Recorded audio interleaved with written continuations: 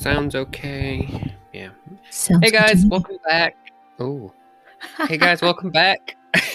Thank you for that, Heather. Episode 58, Japan Archives. Oh, I'm dropping things and making noise in the background. I'm gonna stop touching things. You start over Anyway. again if you want. Today we're gonna do, well, this is mostly around yokai, because we love yokai, but more about the yokai behind certain Pokemon.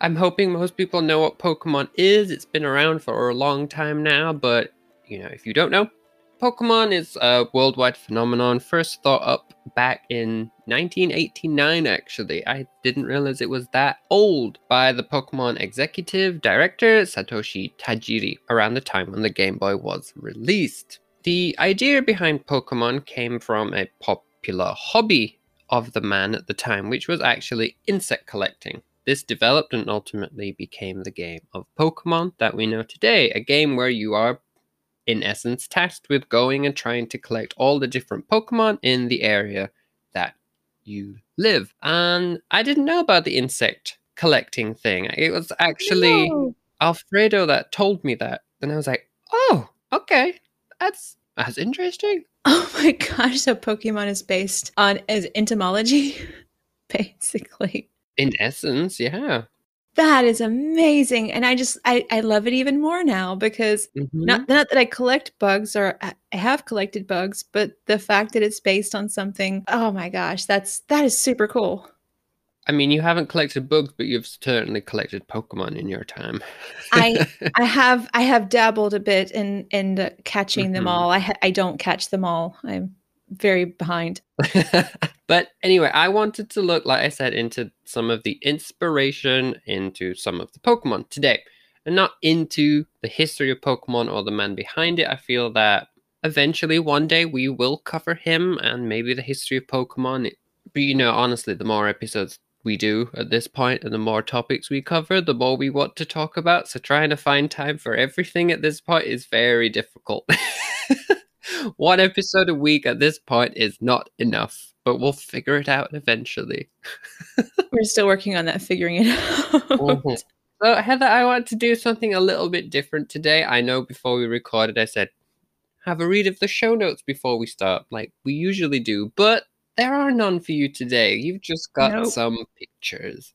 I do. In essence, I want you to describe them to the listener. So maybe if they know of Pokemon, they can try and figure out what they are. If they don't know of Pokemon, they can at least get an image in their mind. And then after that, I wanted to, say who the Pokemon are and then the potential inspiration that led to them. That sounds like a lot of fun. I'm very excited for this. Now, of course, there are a lot of Pokemon that have inspiration, and I could not include them all in one episode, so I've picked a certain amount for today, and there are some where I could have gone very in-depth about the creatures behind them, so some of them I've chopped down to the bare bones and the immediate links for them, because those yokai have so much lore about them, we can give an entire episode over to them. So some you get a lot of information, some you're going to get the bare bones, which will give us the introduction for a later episode. Describe then for us the first row. So you got three Pokemon in the first row. What would you describe these ones as looking like? So all three of them? Or maybe you even know their names. I perhaps do, but I'm going to. I do know some of these names, or the English names. I don't know the Japanese names. I know a couple, but not as many as I should. I really need to play Pokemon in Japanese. Or excuse me, Pokemon, not Pokemon. I apologize. I'm so sorry. I'm going to be coming at this from I don't know who these are, so that you can try to guess and play along who I am describing. I've literally just realized we're doing that thing from a Pokemon episode. You know, the interval where it's like, who's that Pokemon? That's literally what we're doing. I've only just realized. That is, oh my god, I didn't catch that either. I don't know why that just occurred to me, but there we go. There's that. So we have three It looks like they are animals. It looks like they might be foxes, but there's three different color ones. There's like an orange brown one. There's like a creamish white, and then there's a looks like kind of maybe charcoal black and is that red? And the interesting thing though is like from what I can see, they got a lot of tails. Do you know the so now you've described them? Do you remember the names of any of these ones? Oh man. Hang on, let me check my Pokédex. No, please tell me because as soon as you tell me, I'm gonna go, oh yeah, that's right. Not nine tails, is it? One of them is, the second one is. So the first one is Vulpix, the second one is Oh. Ninetales, and the third one is Zorua. Now, if I'm pronouncing these incorrectly, I apologize. This is how I call them. I know I've said some Pokemon names recently around Alfredo, and it has caused his eyes to twitch at me. We definitely pronounce some of them differently. Like you said, they've got a lot of tails. So what do you think they're based off? Well, if I had to guess, it's the kitsune with the nine tails. Exactly. Yes. So the kitsune are very well known in Japan. When we look at Vulpix, you can see that it only has its 6 tails, but when it evolves into 9 tails, it has 9 tails as the name. This does link to the kitsune in a way, as these are foxes that can grow up to a total of 9 tails in their lifetime. And the amount of tails that they have act to show how old they are, how wise they are, but also how powerful they are, as over time their supernatural powers do grow stronger and stronger. Kitsune, additionally, much like other yokai such as the tanuki, which I think you know of, Heather, from when we lived in Chiba, they're also known as really good shapeshifters, and almost always when they do it, take the guise of a woman. However, when they do this, they often find it difficult to hide their true selves, as they cannot hide or transform their tail. So if there is a kitsune around you that has transformed into a woman, if she is not too careful, she might accidentally show her tail, thus revealing herself, and she would have to run away. And you can see this at times evident in the anime with the third Pokemon, the Pokemon of Zorua, who can transform. And when the Pokemon does transform into certain characters in the anime, you can still see the Pokemon's tail sticking out the back of them. Oh. Like I said, some of them have a lot to talk about, so I was only going to give the bare bones, and I feel bad for doing it with the very first topic, but Kitsune has so much to talk about, and I want to give it an episode in itself. So they are the immediate links for the inspiration abound behind these Pokemon. Kitsune, there are also Kitsune witches associated with them, there are fox weddings, and there's many, many tales surrounding them. So they deserve an entire episode handed over to themselves. So the next one, the next 3, what would you say they look like? Well, we have got, it looks like perhaps elements, maybe wind, water, and fire. And they have, looks like little clouds, maybe surrounding them or underneath them. That's kind of what I would say. That's probably a very good summary of them. This one is called Castform. And this is... So this Pokemon doesn't evolve, but it does change its appearance depending on the type of weather. So as you can see, you've got the sun form, the rain form, and the snow form. Now, it's thought that these are based off the Teru Teru Bozu, which are a kind of handmade doll constructed from white paper or cloth. I'm assuming you know what these are, Heather. Oh, I actually, I'm looking up. And I still have my Terabozu that I made last rainy season that I forgot. I made it from cloth, and I stuffed it with more cloth, so I can see my little Terabozu right above my head. Well, then you can tell me what they are. Oh, so like during rainy season in Japan, it basically was around June somewhat, and June, July area, and it just rains, and it rains, and it rains. Sometimes it rains for days on end, and sometimes it just rains for a day and just is cloudy the whole time. So these little charms, and actually we are going to come to this poem. There's a little song with it. So that's a future episode as well. I still haven't done that yet. I can't believe I haven't done that yet. There's a little song to help basically say, rain, rain, go away. That's the very condensed essence, because I want to come back to the song. You are right. So they are a kind of good luck charm or a magical amulet to kind of stop rain or prevent it, at least for a time. I was reading that a lot of children will make them they'll try and make them the night before if they want to go out the next day to the park or go out for a picnic, so they want to make sure they have nice weather. I also found out the name Teru is the verb for describing sunshine, and Bozu meaning monk. So these kind of translate as shine shine monk, which is kind of cute in its own way. And these items became popular during the Edo period, when children at the time started wanting good weather, and like you just said, they had a song associated with them, but I'll leave that song for you to sing for another day like you want to. There are times though where obviously they wouldn't always work, and I found out that if the Teru Teru Bozu should fail, they would then have a sake libation poured over them, and then they would be thrown in the river and washed away because they failed to do their job. I also found one note that also said at times they could actually be hung upside down, and that was a way of actually asking and praying for rain to happen. Oh. So in these cases, it would be associated with farmers, and they would hang them upside down outside of their home to get rain for their crops. Ah, excellent. Speaking of which, I've only gotten the sun cast form. This is the only one I've ever gotten, because apparently I would go. When I played Pokemon Go, which I will resume once I get a better phone. I only got the sunshine. I didn't see any of the other ones, and now I really want the other ones. Well, you have to wait for the correct weather conditions, then, don't you? Good luck for the snow. True. So we're going to move on to the third one now, and the inspiration behind it. So how are you going to describe these two? You must know who this one is. It's one of the originals.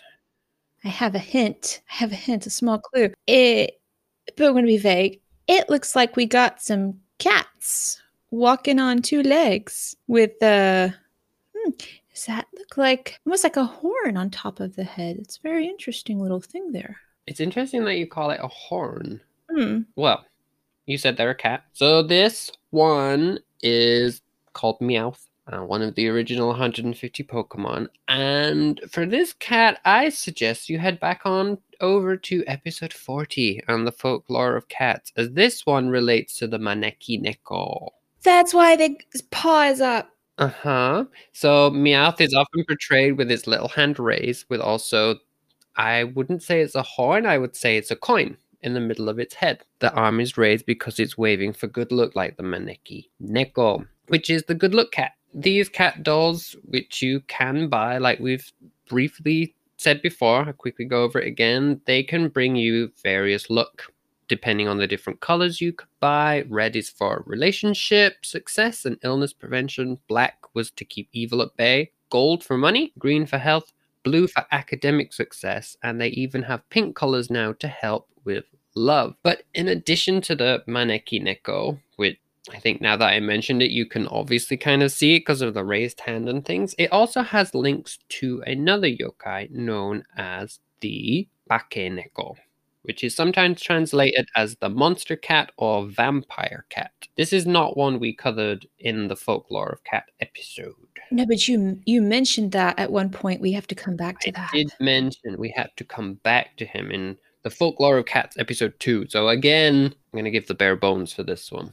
They say that if a cat should live long enough, they can transform into this creature. They can turn into a mischievous creature known as the Bakeneko, and can even gain the ability to control the dead bodies of people. I think it's safe to say that Meowth never did this in the anime, because that would be horrifically creepy for children. Yes.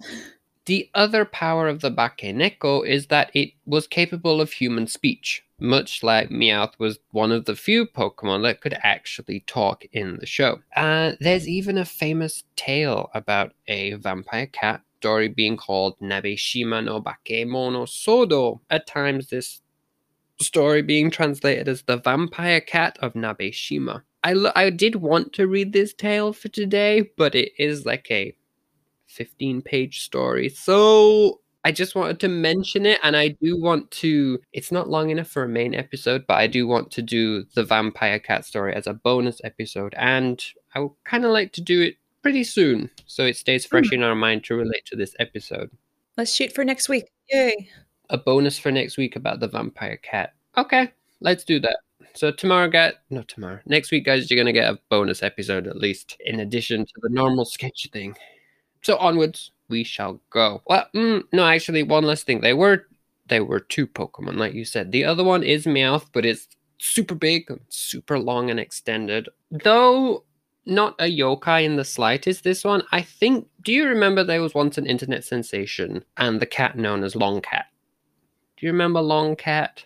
All I can think of is Nyan Cat. No, it was a white cat where their owner picked it up and it had its arms out like this in the photo, but it Oh was yeah. super long. Yeah. I think that this version of Meowth is based off Long Cat as a little homage to it, perhaps. So not a yokai, but I thought it was an interesting and nice connection to mention. But then I got sad when I did the research because I found out Long Cat died last year in September at the age of 18 of old age.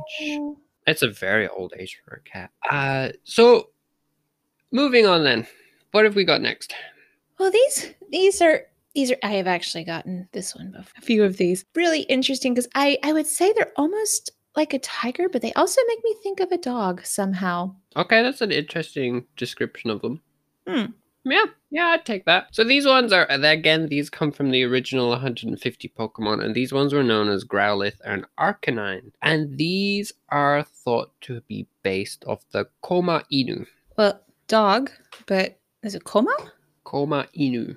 I'm not familiar with that. So they are thought to have been based off the Koma Inu, which are the strange little lion statues that you can find at the entrance to temples in Japan. Now, entries for these two Pokemon state that they are loyal, brave, trustworthy, and are very protective of their territory, much like the purpose of the Koma Inu in protecting the inner shrine of many Shinto shrines. Now, we can find the origins of these little statues all the way back in the Nara period. And they do predate this in other parts of Asia, but in Japan, the earliest we can find them is the Nara period. Like in other places in Asia, they always came in pairs, and when you see them at temples, you will always see one with its mouth open and one with its mouth closed. Back in the Nara period, they both had their own separate names. The one with its mouth open was called Shishi, or lion, and the other one with its closed mouth was just known as the Koma Inu, and at times actually had a single horn atop its head. Over time, the names changed and they both became known as the Koma Inu and eventually shared the same appearance, save for the difference in the open and closed mouth, which has remained until this day. I also found out that originally they were only used indoors. And back then they were known as the Jinai Koma Inu, or Shrine Inside Koma Inu, but later they became to be used outside and the term for them became changed to the Sando Koma Inu, or Visiting Road Koma Inu. So that is the basis for those Pokemon. That is, wow. So that's kind of why I probably was kind of confused about what they look like, because even those statue at the beginning said they're based on lions, but they're also called dogs. And so even I think some people are, what exactly are they? Well, I got the tiger because it looks orange with black stripes. And I was like, why do they choose black stripes for this character design? Because I think tiger when I see stripes. Yeah, it's interesting they went with tiger stripes for that Pokemon when historically is just a dog and a lion. But then you can see in other regards in that, the evolution one, Arcanine does kind of have like a mane thing going on, much like a lion does. True. Maybe they just added the stripes just to make the design look cooler. I don't know. It does look it's really cool. Cute. But the next one, so we have another set of 3 Pokemon. This time it looks like we got some wolves. We do. Got some brown wolf. I'm not sure if that's shadow or if it's like partially black and red with red glowing eyes, and then another one that's got like kitsune brown, like that fox brown on it. I love that. I love that explanation of color, the kitsune brown. It's a very specific color. I love that. So this, a bit like Castform, this is one Pokemon that varies its appearance depending on the type of day. This Pokemon is known as Lycanroc. So it has a day form, a midnight form, and a dusk form. The day form, so the first one you described, is its calm and nice form. The midnight one is the angry and vicious form, the one with the red eyes. And its dusk form, my notes here autocorrected to duck, which is incorrect. So its dusk form acts as a midway between the two. So it's not anger, it's not completely angry, but it's not perfectly nice either. Now I know the name Lycanroc will make you think, oh, it may be based off a werewolf. The Pokemon does change during different times of the day, but it's likely based off a Japanese yokai known as a Okuri Inu. But in addition to that, it's also said that it has semblance to an extinct species of Japanese wolf. Ah. So about the Okuri Inu, this yokai, interestingly, just like the Pokemon, can have moments where it's super nice, but also have moments where it's super vicious. For instance, it said that they will follow you in the mountains at night should you be walking through them, but if you should stumble and fall over, they will pounce on you and devour you. If you were tired, however, and you did need to rest, you could, but you had to make sure that you didn't look too tired, or again, they would realize you were weak and would pounce and attack you. Huh. Similarly, like we said, they have a nicer side. We can find a story of their karma side from the book entitled the Chi Sagata Gun Mindan Shu, or Collection of Stories from the Chisata District.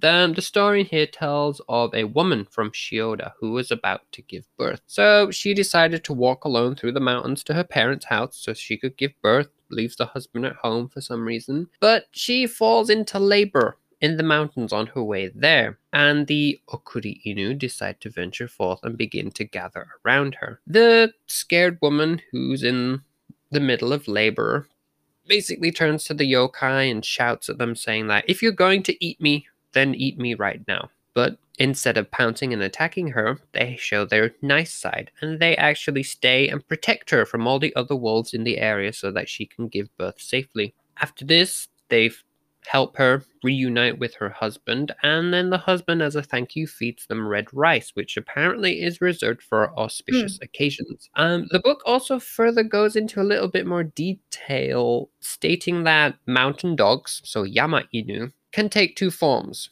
One can be the Okuri Inu that we talked of, or the other can be the Mukai Inu. The Okuri Inu are known for their protection side, with the Mukai Inu known for their attacking side, which again links back to the characterization of this Pokemon having like two different alternate egos. So I kind of like that one. I didn't know about this yokai until I did this research, so I really like this Pokemon's backstory. So the next one, strange little looking thing. This was such a weird one back in the day. You could catch this one on Gold, Silver, and Crystal, and it was a very difficult Pokemon to get. You're gonna enjoy my description. Okay. It looks like a fish bee with wings. What? I told you. It looks like a fish bee. Like a bee and a fish. Bee with ring. Okay, so I think even people who play Pokemon will be like, what are you talking about? So that's your challenge. If you can figure that out from my description, I am so impressed with you. Okay, so if you haven't figured it out by now, this is the Pokemon known as Dunsparce, and it's based off a Pokemon. It's not based off a Pokemon. Based off a yokai known as the Tsuchinoko, apparently. This yokai is a short, thick, snake-like creature. It's said that it was poisonous and at times could actually live even when its head had been chopped off. Oh, lovely. This isn't just a yokai, it's also been classed as a cryptid, which is an animal whose existence or survival is disputed or unsubstantiated, much like the Yeti is. And we have reports of this creature being seen from the Edo period onwards. One story about the Tsuchinoko relates to the city of Kanazawa from 1807. It said that in the area there was a slope where strange things often occurred, and a man walking by the area saw something on the slope which looked like a kind of a pestle, but it was as thick as a mortar. The creature was completely black. He heard it let out a laugh, made a sound of thunder, and then promptly disappeared. And it said that the man was quite ill for a few days after from witnessing such an event. And after that, there's actually been small Tsuchinoko booms now and then as its popularity has increased and waned. And most recently, it was actually in the first few years of the 21st century. A farmer in Okayama Prefecture is said to have found the remains of one of these creatures, though it was later examined and determined to have been a tiger keelback snake. The town quickly took on the identity as the place where we found a Tsuchinoko, and you can even visit there to this day and buy Tsuchinoko wine. I do wonder what it tastes like. I do wonder how it's made. When I can travel again, I will, because I'm being in Hiroshima Prefecture, Okayama is right next door. It's right there. You can go find the wine. When I can drink wine again, absolutely I will. That creature is a very strange one. I'd never heard of this one. This strange little stunted snake thing. Yeah, now I can kind of, well, it's got snake. Maybe it's the angle of the picture. So like, I could guess I could see snake, but because it's got like a distinct head and a distinct like thorax, is it that thorax? Like head and thorax. Well, I know you call the thing like a bee-like thing, but you could also kind of see it as like a rattlesnake tail, Yeah. which relates more to the snake, perhaps. Don't worry, I'm going to include a picture of all these Pokemon in the show notes to go with the notes. So if you wanna know what this, I don't even remember what you said, Fish bee looks like, then head on over to the website. The next time you go and you play, and you're gonna say, "Oh, look, there's the fish bee." Watch it. That's what'll happen. That has ruined Pokemon for everyone forever. If you've been ruined from fish bee, then I think you might have not been a big Pokemon fan the first time. So the next one, then we have a bird, but what about this bird? Well, interestingly enough, I'm really feeling vibes of this bird perhaps bringing a sword to an emperor to fight off a battle. I don't know. I get phoenix vibes from this verb. This bird. Oh, interesting. You're associating it with the Yatagarasu. Oh, I didn't actually see that. So this Pokemon is known as Hole and is based off the animal known as Hole. So didn't even change the name for this Pokemon. Now, like you said, Phoenix vibes. This is something that we would potentially call a Phoenix in Western culture, though it does differ somewhat. So it's not the Yatagarasu, but you're along the right lines there. It is a sacred bird. And this one does find its origins in China.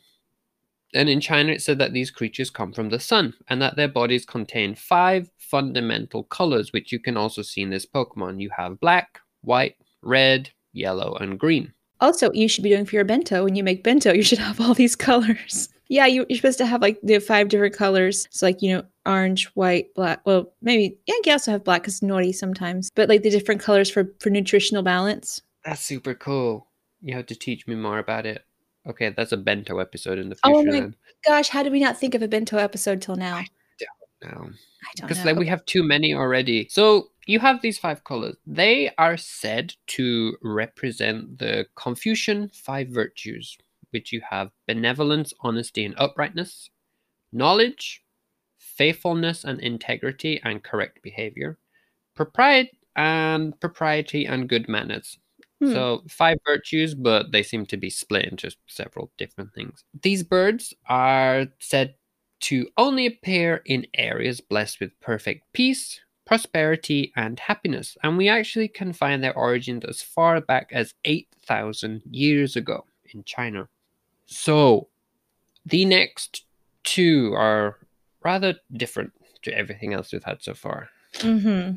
And they don't even look related. So we have one that looks like it's a little candle and another one that looks like it's a key ring with keys on it. Yes. So these are completely unrelated. They don't evolve into each other or not. But these ones are known as Litwick and Klefki. Though they're both completely different, they do both link back to the same kind of yokai. And these creatures were known as haunted houseware or Tsukumogami. In essence, household items or man-made things turned into yokai. We have tales from the Muromachi period stating that when an object reaches 100 years of age, it transforms, obtaining a spirit and deceiving people's hearts. And similarly, we have another tale from the 16th century, particularly on picture scrolls, that goes as follows. There are tools and other objects that after 100 years change into spirits and deceive people. They are called Tsukumogami. At the end of the year, families discard old furniture, utensils, and such, piling them up at the side of the road. Then at New Year's, These household items transform in shape. Angry at the extravagant wealth of the families, these Tsukumogami should be treated with caution. Now, this is another one like the Kitsune where I could talk forever about them. So that's all I will say on the matter for now. I do want to give another episode specifically about this type of yokai. But there are many types of Pokemon that could fall into this category. But then moving on to the next one. I like the next one. It's again one of the original 150 Pokemon. It's one that I know quite well. So I have a couple of feelings about this one, and I do have I do have a few of these. Depending on the day, I could either see an aardvark type creature or an elephant with a very short nose, but two different colors. It looks like its bottom, the top part is yellow, and the bottom part is, I'm not sure if that's like a dark brown or supposed to be like a charcoal. You know, you're not a million miles away from what I'm going to talk about, actually. So this Pokemon is known as Drowsy, and it is based off of a creature known as the Baku. And this creature is said to eat your nightmares. We hear of it from as early as 834 AD in poetry from China, where we have it described as something with the nose of an elephant, eyes of a rhino, tail of an ox, and legs of a tiger. Now that there are a lot of differences there between the Baku and the Drowsy in appearance, but they do both eat dreams, and like you said, he does kind of have a trunk, which again links it back to the Baku. The Baku is interesting in that if you also suffered from migraines, sleeping with the image of one next to you is said to have helped you off into slumber and could stop your headaches. And a strange additional note for this creature that I came across, I'm not sure who found this out about the Baku, but apparently its urine can melt iron and turn it into water. Huh. Uh-huh. Huh. Interesting. Additionally, this Pokemon could also be based off a tapir, due to its nose. It's not quite as long as the trunk of an elephant, but it is more like a tapir, which interestingly are also called Baku in Japanese, but whether the name for the animal or the yokai came first, I'm not too sure. So the next three. I know this one. This one is almost, I want to say either like what I feel versus what I'm going to say. I almost feel like a kappa with a toad lily. Oh my God. I was also thinking frog. That's where I'm like, I've got frog. Yeah, the lily pad. You've stumbled across the right answer here. These ones are called Lotad, Lombre, and Ludicolo, and they all evolve into each other. And we did, yeah, they are related. They are based off of the Kappa, which we talked about on episode 43, a while ago now. These Pokemon, they're described as being mischievous, just like the Kappa are, but though the Kappa, like we talked about, would try to steal your Shirikodama or life force when you were in the water near them, these Pokemon, they won't steal your life force, but they do similar things in that they will tug on fishing lines from below the water, so they both try to steal things from in the water. That at least goes for the second one, known as Lombre. I feel that when you look at these three, a lot of people say all of them are based off Kappa, but I feel that the second evolution is the one that resembles the Kappa the most. The first one does look more just like a lily pad, and the final evolution, at least in Alfredo's opinion, looks more like someone wearing a sombrero than actually what a Kappa would look like. It does. But yes, they are supposedly based off the Kappa, so if you want to refresh your mind about the Kappa, head on over to episode 43. So moving on to the next one. This again is one of the original Pokemons. And this one, I do know this. I think I have this one. It is a pink. It makes me think of either a small dinosaur with a very long tongue, or even like I could say like a salamander or like a lizard type thing. But also we could put dinosaur, because why not? Dinosaurs are great.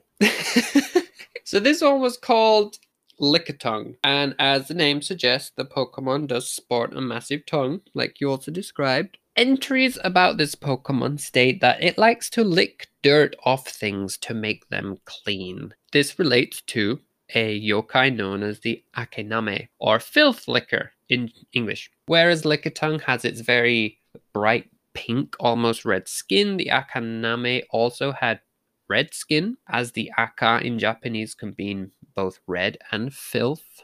And again, this creature is very similar in that it is said that it liked to lick dirt and scum. But specifically, the Akaname like to lick the dirt and scum out of your bathtub. Great to have one of these at home. It would, but I think it would be kind of creepy having one living in the bathroom. This one's kind of cute. I mean, I could balance it. If someone's gonna clean my tub for me, I could deal with it. Okay, no, I'm kind of with you on that one. But that's all I have to say about the Akaname. There's not much lore behind it, except that it is a strange little creature that likes to eat your dirty bathtub. So, who thought of this and why? I have no idea, but it's just a strange little creature. The next one. How would you describe this one? Oh my God, this one. Speaking of strange, gosh, I am not even sure how to describe this one. It is, the first thing I think of is the piranha plant from Mario. So it's got like a little, Okay. a mouth with teeth attached to, but it's attached to a body. So we have almost like it's wearing like some kind of like either straw or grass outfit. And the angle of this picture, also the eyes of the kind of the front of the head and the mouth is kind of at the back. That's really hard to describe that one. Okay, I like the description. So this one is Pokemon known as, now I pronounce it Mawile, but I know some people call it Mawile. So whatever your preference, none of my business. Potato, potato. Potato, potato. I'm going to call it Mawile. That's what I've always called it. And this one is inspired by a creature known as a Futakuchi Onna, or woman with two mouths. The second mouth is said to be hidden on the back of their head underneath their long, flowing hair. And this second mouth is often said to mumble to itself, and the original mouth of the host has to at times constantly feed to try and satisfy the second one. It's like Little Shop of Horrors. Kind of. Different stories about how this can happen. It's said that these are normal women transformed through bad karma after giving attention purely to their own children and ignoring their stepchildren. Should their stepchildren then die from neglect, 49 days later, which is the traditional mourning period in Japan, the spirit of the dead stepchild will return to inhabit the body of the mother, giving her the extra mouth and also giving her an unstoppable hunger. One specific story states that a stepmother, after 49 days of her stepchild dying, was hit in the head with the back of her husband's axe. Though the wound wasn't deep, it didn't heal and eventually grew teeth and lips and began to chant constantly, "You must apologize." Another story states that this transformation can occur if someone doesn't live truthfully, always swallowing and repressing their words and opinions until one day the other mouth forms as it is unable to lie. So two very, very different origins for this creature. I prefer the second one as it's less traumatic, but I still think both ideas are kind of intriguing for this creature. And I'm guessing it's only women who get these two mouths, not men. Yes. Huh. Yes. Interesting. Yeah. So I like the next one. The next one's kind of cute and dainty. It almost looks like it's, this is gonna be a fun description. Like almost like it's wearing a kimono, because the arms itself looks like the sleeves, like the long sleeves, and it looks like it's wearing perhaps a mask. I don't know why I'm getting Cubone vibes, because it looks like Cubone has like the little the skull on its head, but it's like that purple with like the white mask. This one is almost like crystals on the top of the head for the ears. So this Pokemon is known as Frostlass, and like you said, it does kind of look like it's wearing a kimono of sorts, and it can find its inspiration from the yokai known as the Yuki Onna, or Snow Woman. This yokai is the personification of cold. It dwells in the mountains, where it is said, should you come across them, she would freeze you to death. Entries for this Pokemon also agree with this, as it says that this Pokemon freezes foes with an icy breath of minus 60 degrees Fahrenheit. So very, very cold breath. I did come across one tale of the Yuki Onna, which I want to tell. It states that there were once two men caught in a terrible snowstorm who took shelter for the night. The younger of them, known as Minokichi, awoke to see a fair maiden taking the life of his older friend by blowing cold white smoke onto his face. Noticing Minokichi watching her, she said that if he should ever tell anyone of what he saw, she would kill him, and then she immediately disappeared. Next year, he met a woman who he fell in love with, coincidentally called Oyuki. Like I said, they fell in love, they married, and ultimately they had 10 children together. And one night, thinking of the past, living in his nostalgia, he sits back and tells his wife of his encounter with the Yuki Onna. And it is at this moment that his wife reveals herself to be the original Yuki Onna from that night. But she doesn't kill him. Because of all their children, she does say, if it were not for our children, I would have killed you here and now. And so she decides instead to disappear in a cloud of white mist, escaping through the smoke hole in the roof of their home. I kind of like that story. It's kind of short and sweet. But it's also kind of... 10 children is a lot.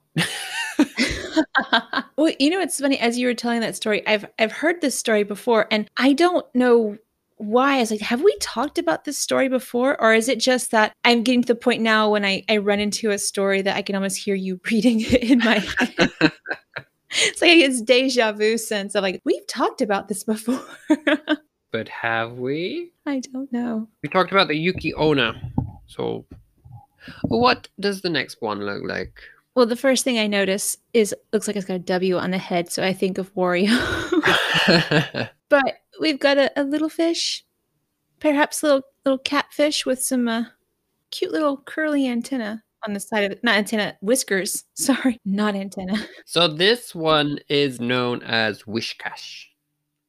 Whiscash. Sure. And this one, again, it's based off a yokai that I didn't know about until today. This one known as the Onamazu. Entries for this Pokemon state that if a foe approaches it, it thrashes about and triggers massive earthquakes. And this does link directly to the Onamazu, which also were giant catfish capable of causing earthquakes. It said that they live underground, likely in caves or inside the mud itself to cause these earthquakes. And our first association between the creature and earthquakes occurs back in the area of Lake Biwa. And we haven't mentioned Biwa in a while. One myth around the creature says that the god known as Takemi Kazuchi, which was one of the sons of the fire god Kagutsuchi, who we've both mentioned before. It said that this god restrained a catfish once underneath a stone to stop it causing earthquakes. But at times when the god should let his guard down, the catfish will thrash about and an earthquake will occur once more. I've seen this before. I don't know where. Has it been in a show or an anime I've watched? But I've seen where this big catfish comes and causes an earthquake. And I don't remember where I've seen it, but I have seen this in action. I mean, not in real life, obviously. So that's where that came from. Oh, okay. So that was Whiscash. I cannot say this Pokemon's name. We're moving on. So what does the next one look like? This one. Well, we have a floating black ball with big eyes and sharp teeth surrounded by purple mist. So again, this is one of the original Pokemon. This one is known as Gastly. And this is thought inspired by a yokai known as Sogenbi, or Sogen's Fire. We can find the story of Sogen from a collection of stories known as the Shin Otogi Boko from 1683, and it tells of a man known as Sogen who was a monk who used to steal money offerings and lamp oil that was left at his own temple. And because of this, after dying, he was punished for eternity. His soul returned later as a mysterious blue fireball near the temple, much like Gastly's floating head wreathed in flame, and it's said that his head would forever wander around for eternity due to his stealing in life. So we have 3 different inspirations left to go. So tell me about this strange little red thing that you're looking at. Oh, there's 2 strange little red things and then a blue thing. Mhm. This oh man, this description. Okay, I don't know why I'm sort of feeling from the first one like a playful monkey Dodoma, and then the next one is like a gorilla Dodoma, and the last one is like a blue Dodoma. Well, you'll be interested to know that the first one is called Darumaka. Oh my goodness, so it is Dodoma. And they are inspired by the Daruma dolls that you can find around Japan. Okay, so oh, you have one. That's super cute. I have two.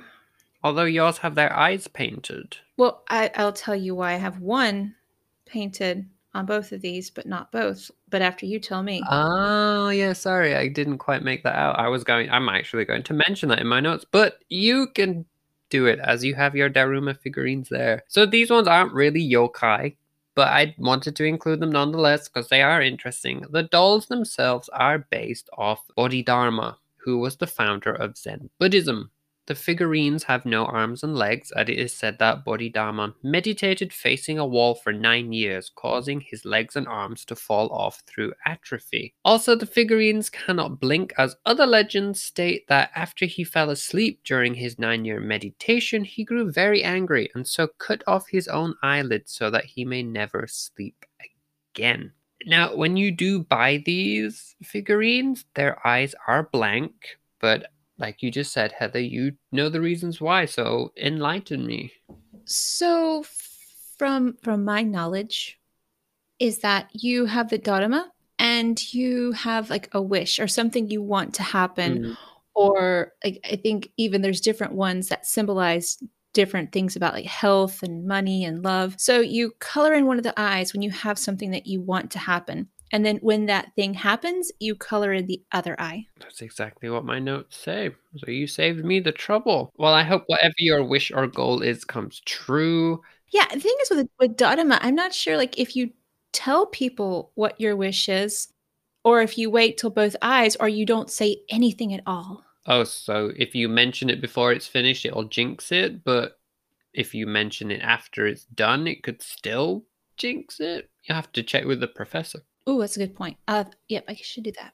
Okay. So the one final thing to say about this Pokemon, well, the first one, Darumaka, it says that when it sleeps during the night, it pulls its limbs into its body, which again is reminiscence of Bodhidharma losing his limbs.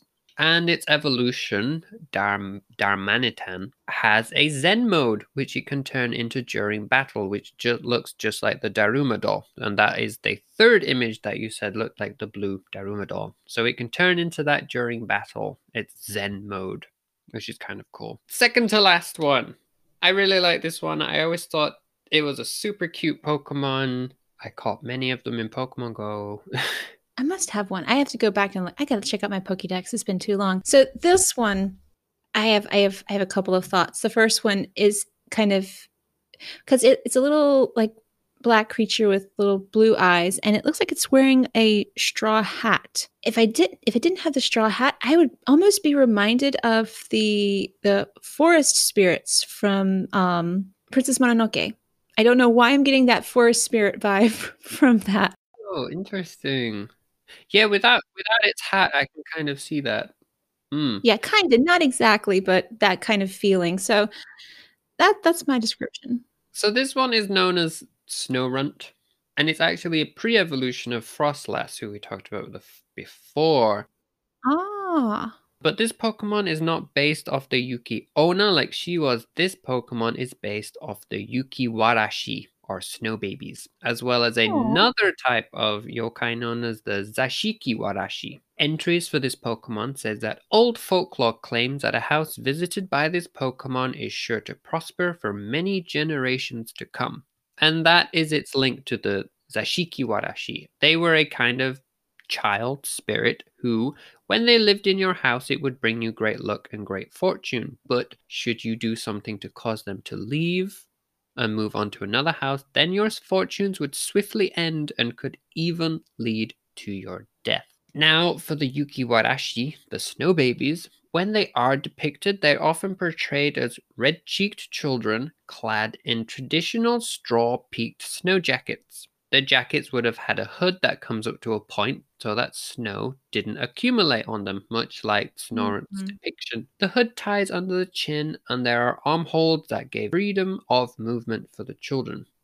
And we do have a story about some of these snow children from Niigata Prefecture. It says that long ago there was an old childless couple, which now that I think about it is how most folktales actually start. Very many, yes. They were very lonely and wished desperately for a child. One snowy day, in order to distract themselves from their desolation, they went out into the newly fallen snow and sculpted a snow child. Pleased with their creation, they went back inside. That night there was a fierce blizzard, and there was a knock at their door. And when they answered, the couple were shocked to see a bright young child leap into their home. They were too overjoyed to question their good fortune and welcomed the child into their hearts. They loved their snow baby and vowed to raise it with affection. The new family passed a wonderful winter together, but as spring neared, the couple noticed that their child got slimmer and slimmer. They were terribly worried and woke up one morning to find their child completely gone. Their hearts were broken, but there was nothing they could do. Time passed, and soon it was winter again. On yet another stormy, snowy night, there was a knock at the door, and the couple's happy snow baby came bounding home again, fat and happy and red-cheeked. The couple realized that it was the spirit of the child they had sculpted from the snow, and that it could only stay with them through the winter. The pattern repeated itself for many years, until one day the snow baby came no more. They never saw their child again, but the couple was content with what happiness the kami allotted them, and forever cherished the sweet memories that they had had with their snow baby. Oh, That's kind of cute folktale. it is. It's so sad and sweet and beautiful. Oh, But we have one more. one more. This one looks super cool. It does look super cool, but now I have to describe it. What do its arms look like? Let's go with that. Okay, interestingly enough, was it yesterday I was talking with my family, and my youngest sibling had some kind of grabber thing that you pushed a button and it looked like those little tongs came out, and it had a light on the end of it so you could pick up things in dark places. So that's the first thing I'm thinking about, is reminding me of the thing my youngest sibling had. Okay. And he kept playing with it on the video chat, and I kind of wanted it. So not related. I don't think many people are going to know what that is. If my youngest sibling listens, they'll know. It's like a stick blender, like an immersion blender. Immersion blender hands with a needle for a hat. Really cool looking cloak with, we've got a pattern underneath. I don't know that specific pattern, that Mon design, but it's really cool. Yeah, I'm Okay, I feel like you're struggling with this one. It was quite the challenge. So I was hoping you were going to say its arms look like bamboo. They totally do, now that you say. I was thinking of grabbers and immersion blenders. I think this one was kind of metal to me, like kind of like a mecha kind of. But oh my gosh, it's bamboo. But I'm going to leave this one in a bit of a cliffhanger because this is again based off something, and I've decided to shuffle our episodes around, and what this is based off I'm going to do next week now, in addition to our Vampire Cat bonus, which we're also apparently going to do. This Pokemon is called Celesteela, and she is based off the character of Kaguya Hime from the folktale The Bamboo Cutter's Daughter. Oh, yes. That's super cool.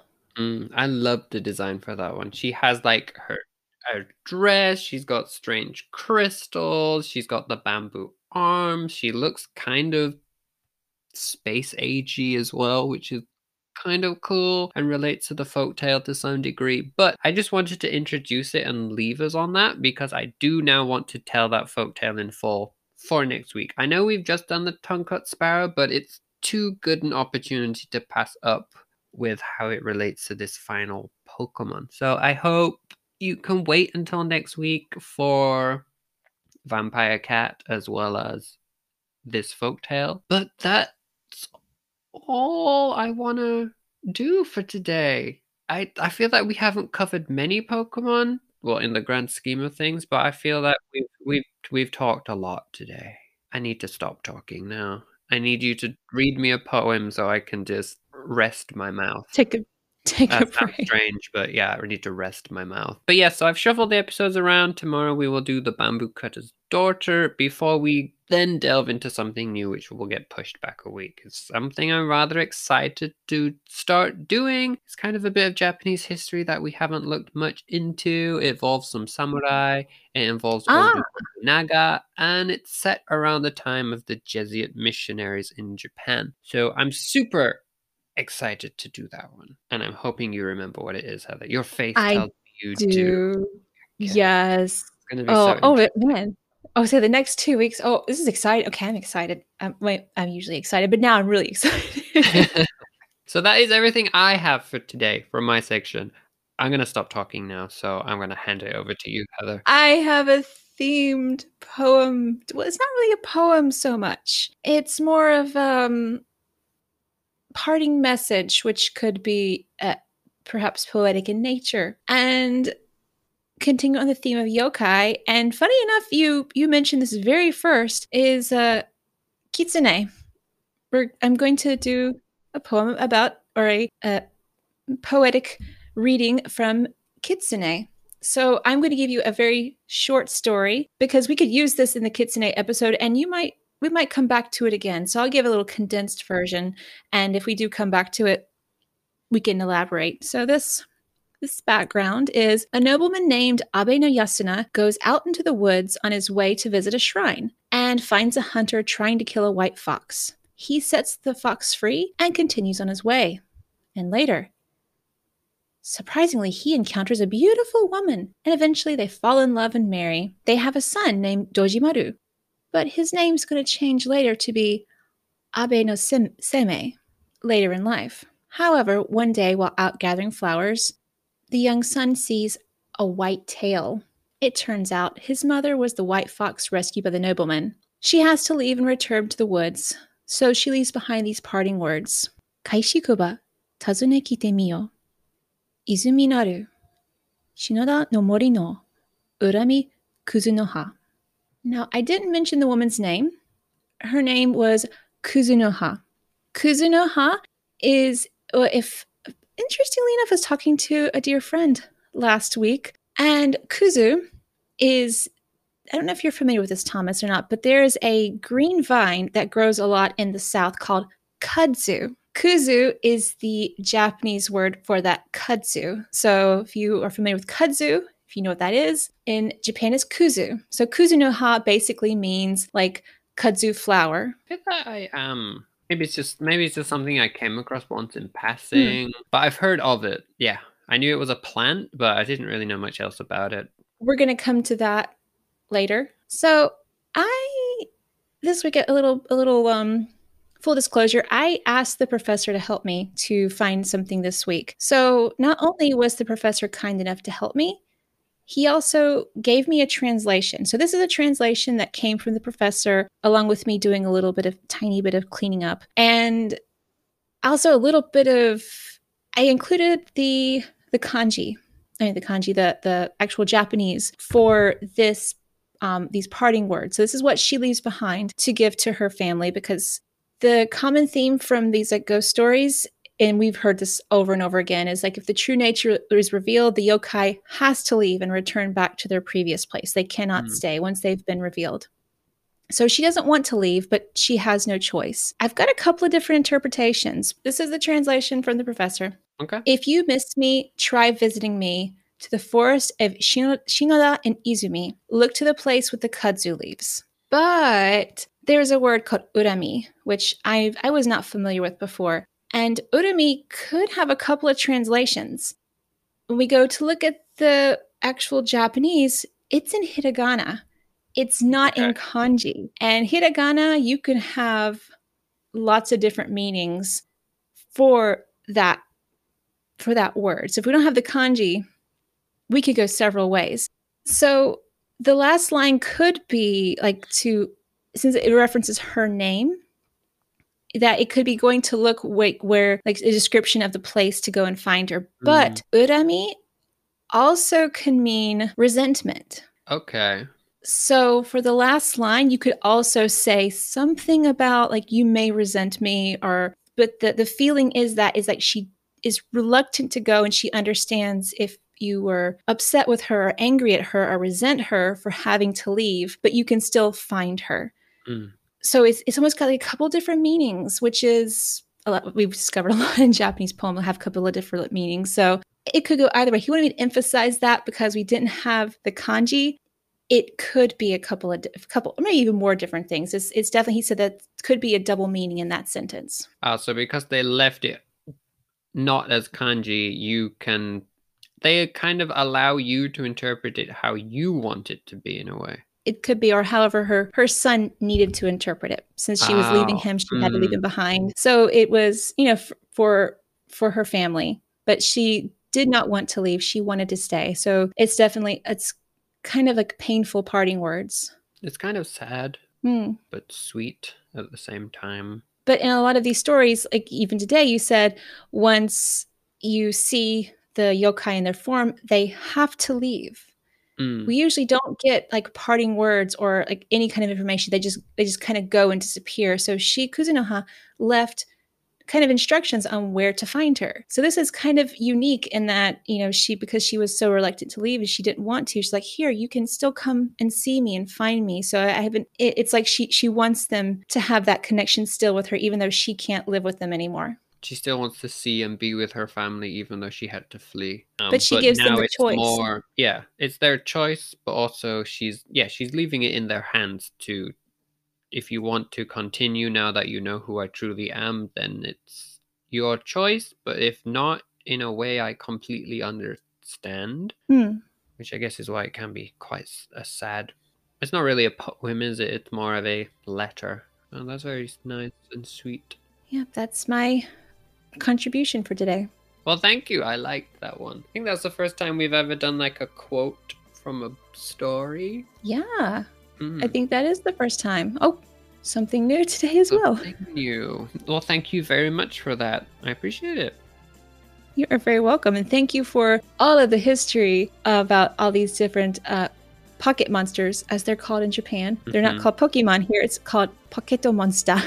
So thank you. Now when I go play again, either on my Switch or on Pokemon Go, gonna look at them a little differently now.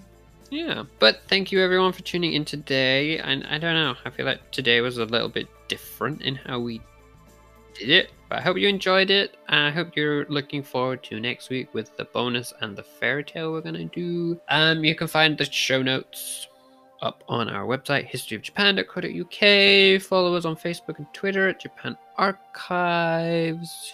That's everything from me this week, unless you have anything else to add, Heather. I'm good. All right then, everyone. We will speak to you next week then. Mata ne. 皆さん気をつけて。またね。